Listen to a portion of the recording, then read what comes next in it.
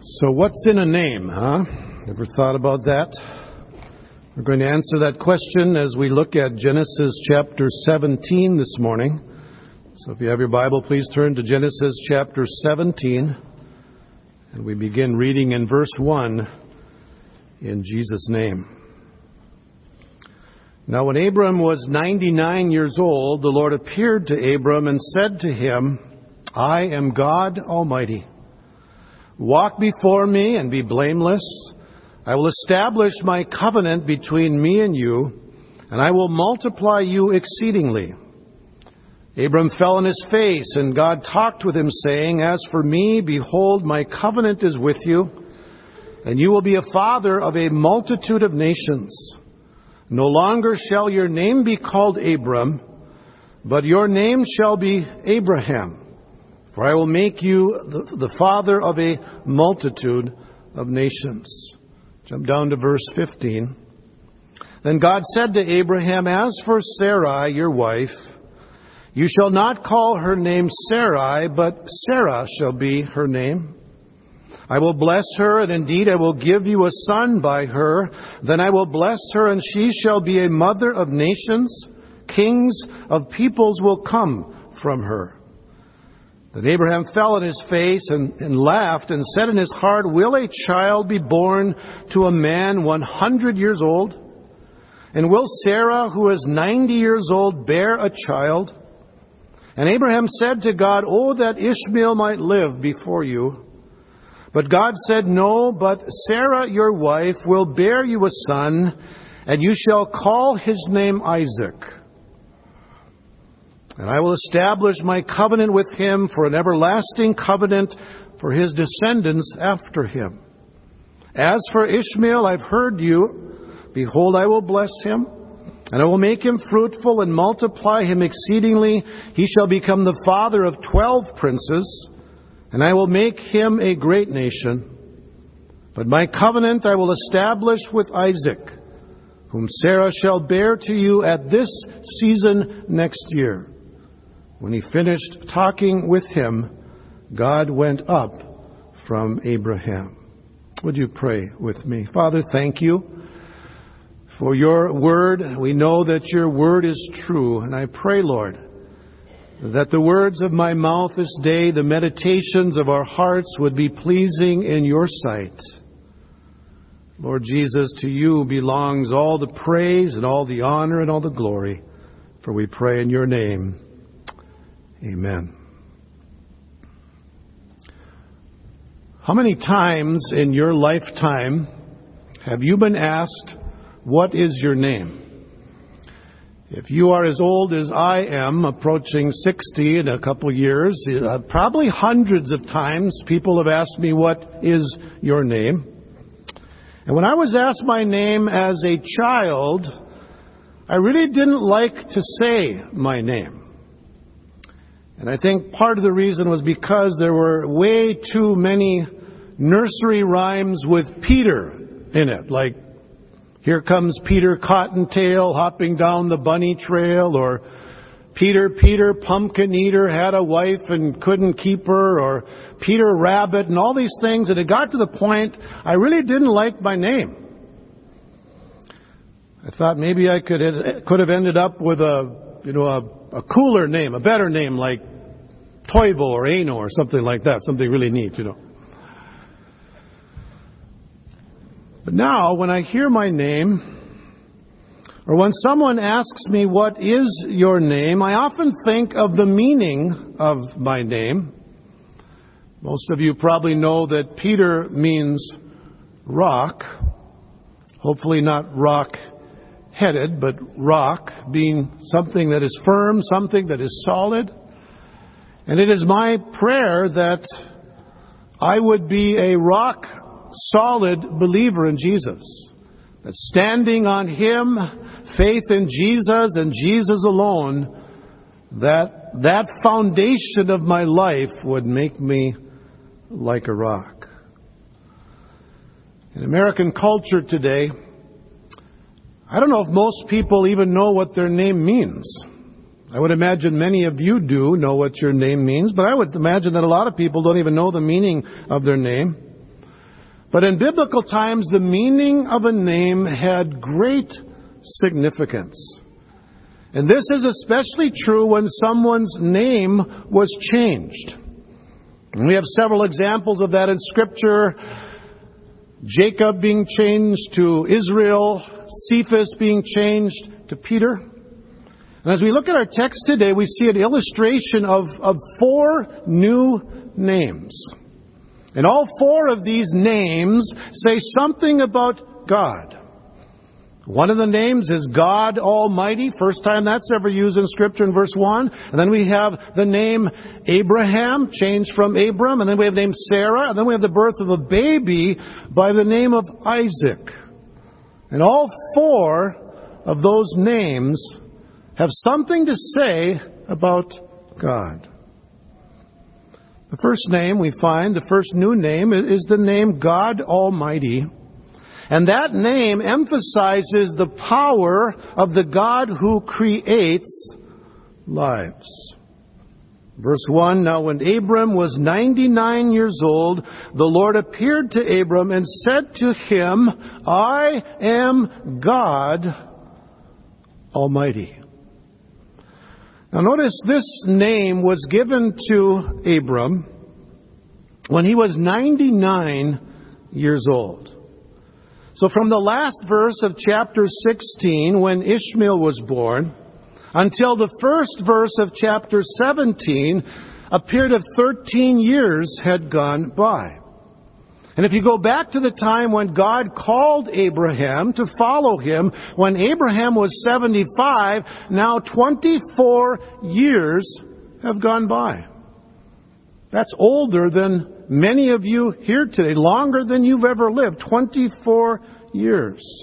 And so Abraham had now waited about a quarter of a century for God's promise of a son to be fulfilled, and nothing happened. And just imagine that, waiting 1 year, and then 2 years, and then 3 years, and then 5 years, and then 10 years, and 20 years. Finally now 24 years, and nothing had happened. If you were Abram, would you have wondered if God's promise would ever be fulfilled? He is getting older. Sarah's getting older. She has never been able to conceive. They've waited all these years. I can't help but think that Abraham is wondering, will this ever happen? Will this promise ever be fulfilled? But then God appeared to this 99-year-old patriarch, and it's interesting to notice then that God addresses him with a new name, a name that we haven't seen yet in Scripture, the name God Almighty, the Hebrew El Shaddai. And it's interesting, that name El Shaddai is found 48 times in the Old Testament. And this first occurrence of this name came at a very important time, when it appeared as if all hope was gone. When it looked like this promise of a son to Abraham, it looked like it just wasn't going to happen. God comes to Abram and says, Abram, I want to remind you who I am. I am El Shaddai. I am God Almighty. And therefore this promise that I have made to you, I will have no problem to keep. Is there anything too hard for the Lord? Absolutely not. El Shaddai. Romans chapter 4 was read this morning, and I just want to read a couple of those verses again. Romans 4 verses 19 through 21. Listen to what Paul says about this. He says, without becoming weak in faith, he, Abraham, contemplated his own body, now as good as dead, since he was about 100 years old, and the deadness of Sarah's womb. Yet with respect to the promise of God, he did not waver in unbelief, but grew strong in faith, giving glory to God, and being fully assured that what God had promised, he was able also to perform. It didn't matter that their bodies were now as good as dead, because God had the power to keep His word. He is El Shaddai. He is God Almighty, and He has the power to create life. We have a couple other names, Abraham and Sarah. And these names emphasize the sovereignty of the God who changes lives. The sovereignty of the God who changes lives. The names that Abraham and Sarah had been given when they were born were Abram and Sarai. And these names were obviously given to them by their parents, because that's what parents do, right? When kids are born, you give them a name. Luke and Bethany just had a little baby girl a few weeks ago. We didn't bring it to a congregational vote, did we? Wouldn't that be interesting? A new baby's born and the congregation votes on giving them a name. We didn't do that, obviously. And when Adeline is baptized next week, I won't be giving her a new name either. Wouldn't that be shocking if I gave a little baby a new name? We don't do that because Mom and Dad have the authority over that child to give that baby a name. And so when God changed the names of Abram and Sarai, it is a sign of God's authority over them. He is the sovereign God whose will for them was seen in their new names, because God had a plan for their lives. Now look at verse 4. As for me, God said, behold, my covenant is with you, and you will be the father of a multitude of nations. No longer shall your name be called Abram, but your name shall be Abraham, for I will make you the father of a multitude of nations. So the name Abraham means father of a multitude, because that's what God was calling him to be. This 100-year-old man was to become a father, and this 90-year-old woman was to become a mother. And from this old couple, God would bring nations and kings. Notice all the times that God says what He will do. Verse 2, I will establish my covenant between me and you. Verse 6, I will make you exceedingly fruitful, and I will make nations of you. Verse 7, I will establish my covenant with you. Verse 8, I will give to you and to your descendants after you the land of your sojourn. This was the work of God. God said, this is what I will do. And that phrase, I will, is repeated over and over again to show Abraham that this is the miraculous, marvelous work of God. And I'm giving you a new name, Abraham, now, to show you what my plan and my purpose is for your life. You see, God had a right to change their names because He had a special plan for their lives. So let me ask you a question. Does God have a right to change your name? Does God have a right to do with your life as He sees fit? I think what Paul writes in Romans chapter 9, he talks about the potter and the clay. And he says that the potter has a right to do with what he wishes with that clay, to make that clay either a vessel unto honor or a common vessel. And so if God has made us, He has the right to do in our lives what He deems best. And that's sometimes then where we struggle, don't we? Because we want to have a certain amount of control. We want to have a certain amount of input as to what God is doing in our lives. Rather than just laying our life before the Lord and saying, Lord, you are the potter, I am the clay. Mold me and make me, Lord. Use me as you would see fit. We tend to struggle with that because we come up with our own plans and then we realize we need God's blessing. So we say, okay, God, here's what I want you to do. Okay? Okay, is that okay, God? Rather than saying, Lord, I'm yours. God, do with me as you would desire. And so God has a right to do with us as He wants because He has created us. He is the sovereign God who changes the course of our lives. So the names Abraham and Sarah emphasize the sovereignty of the God who changes us. Then we have a fourth name here, God Almighty, Sarah, Abraham. And then we have the name of a little baby to be born, the name Isaac. And the name Isaac emphasizes the faithfulness of the God who brings joy to our lives.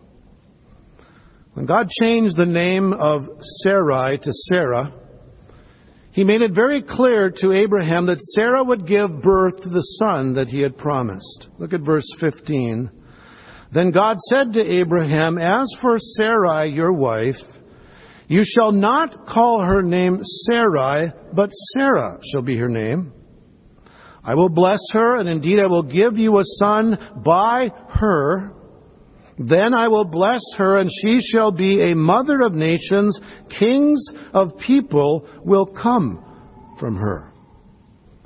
And so Abraham hears this, and he's kind of wondering, well, Lord, how is this going to work? How is this going to happen? She's never been able to conceive. I'm 100, she's 90. So notice his response. Verse 17, then Abraham fell on his face and laughed. And he said in his heart, "Will a child be born to a man who is 100 years old? And will Sarah, who is 90 years old, bear a child?" And Abraham said to God, "Oh, that Ishmael might live before you." But God said no. He said, "Sarah, your wife, will bear you a son, and you shall call his name Isaac. And I will establish my covenant with him for an everlasting covenant for his descendants after him. As for Ishmael," God said, I've heard you. "I will bless him. I'll make him fruitful and will multiply him exceedingly. He shall become the father of 12 princes, and I will make him a great nation. But my covenant I will establish with Isaac, whom Sarah will bear to you at this season next year." There are 3 times in Genesis where we see laughter in relationship with the birth of Isaac. And we just read about the first one where Abraham now falls on his face before God and he laughs. He says, "Really? I'm 100, she's 90, and you're going to give me a son through her?" He laughs. And God did not rebuke him for this laugh. So we would evidently take it that it was a laugh of, amazement? Marveling at the fact that here this old couple would have a baby, that a 90-year-old woman would nurse a little child? How can you not laugh at that? So Abraham laughed. And then if you jump ahead to the next chapter, Sarah laughs about it. Verse 9, they said to him, "Where is Sarah, your wife?" And he said, "She's in the tent." And he said, "I will surely return to you at this time next year.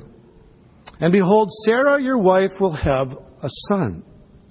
And Sarah was listening at the tent door, which was behind him. Now Abraham and Sarah were old, advanced in age. Sarah was past childbearing. Sarah laughed to herself, saying, "After I have become old, shall I have pleasure, my Lord being old also?" And the Lord said to Abraham, "Why did Sarah laugh, saying, 'Shall I bear a child when I'm so old?' Is anything too difficult for the Lord?" At the appointed time I will return to you at this time next year, and Sarah will have a son. And then verse 15 says that Sarah denied it, however, saying, I did not laugh. The Lord says, yes, you did. You did. You laughed at this. And so there was a little different kind of a laugh, because we see kind of a rebuke here. Are you saying, Sarah, that it is too difficult for me to give you a son?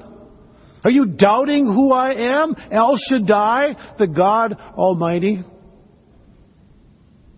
A bit of a rebuke there. And then in chapter 21, when Isaac was born, we see another reference to laughter.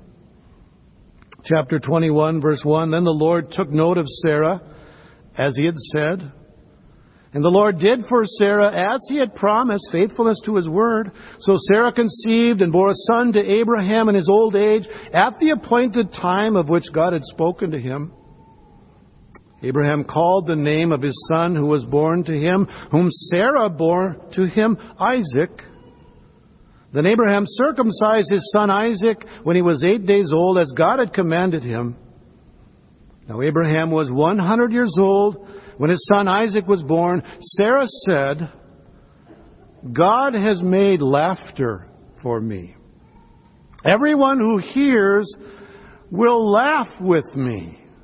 And she said, who would have said to Abraham that Sarah would nurse children?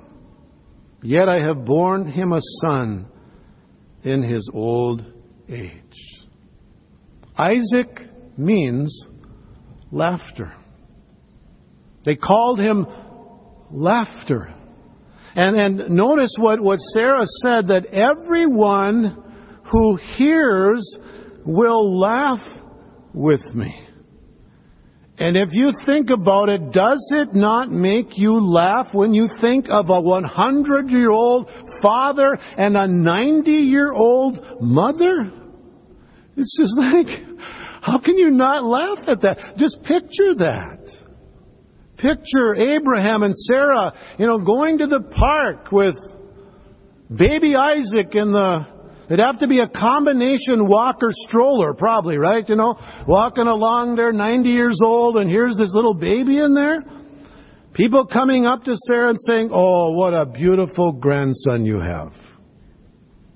I beg your pardon, huh? This is not my grandson, this is my son. You gotta be kidding, huh?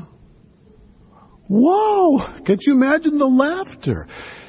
Everyone who hears will laugh with me. From these two who Paul describes as good as dead. As good as dead. Through these two, God brought life.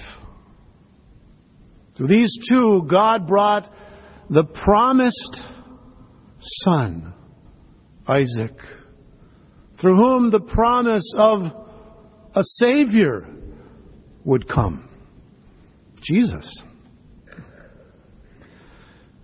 Did you know that our lives today are really similar to the lives of Abraham and Sarah? We are dead. We are dead in our trespasses and sins.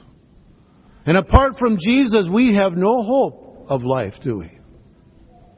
None. But I love how Paul describes what Jesus has done for us, what God has done for us. Listen to Ephesians chapter 2. Paul says, and you were dead in your trespasses and sins, in which you formerly walked according to the course of this world, according to the prince of the power of the air, of the spirit that is now working in the sons of disobedience. Among them we too all formerly lived in the lust of our flesh, indulging the desires of the flesh and of the mind, and we were by nature children of wrath, even as the rest. That's what we are, apart from Jesus. we are dead. We are lost. We are children upon whom God's wrath lays upon us apart from Jesus. But I love the next phrase, but God. But God. But God, being rich in mercy, because of His great love with which He loved us, even when we were dead in our transgressions, made us alive together with Christ. By grace, we have been saved. That's the good news, isn't it? Those who are dead in sin become alive in Jesus. Because of His death and His resurrection, we enter into what Christ did. His death, His burial, His resurrection, raised to newness of life through faith in Jesus. What's in a name, huh? At the name of Jesus, every knee will bow, and every tongue will confess that He is Lord. There is no other name given among men whereby we must be saved than the name of Jesus. Do you know this Jesus? Have you been brought from death to life? From darkness to light? From the kingdom of Satan to the kingdom of God? But God. Thank God for that phrase. Were it not for what God has done in Jesus, we'd be hopeless. But the seed of Abraham has come. The child of promise. This one who went all the way to the cross for us. Because of Him, we have hope. We have life. We have heaven. We have forgiveness. We have joy. We have peace. And it's all wrapped up in Jesus. The Bible says, to as many as received Him, to them He gave the right to be called children of God, even to those who believe on His name. Jesus said, I am the way, the truth, and the life. No one comes to the Father but through me. No other way. And I pray that you know this Jesus who came to this earth for you, who took your sin to the cross, paid the price that you might have eternal life, freely given in Christ. Let's pray. Lord Jesus, we thank You and praise You for what You did. Thank You for that name that is above every name, the name of Jesus. There's just something about that name. I thank You, Lord, that we can claim the name of Jesus today. We can call ourselves Christians because by faith in Jesus we are in Him. We are in Christ. And in Him we have life eternally and life abundantly. Lord, if there's someone here this morning that does not know Jesus, they would come to embrace this great Savior, this great gift of life by faith in the promise of what You did for us on the cross. Thank You, Lord Jesus, for life eternal. And we pray in Your name. Amen.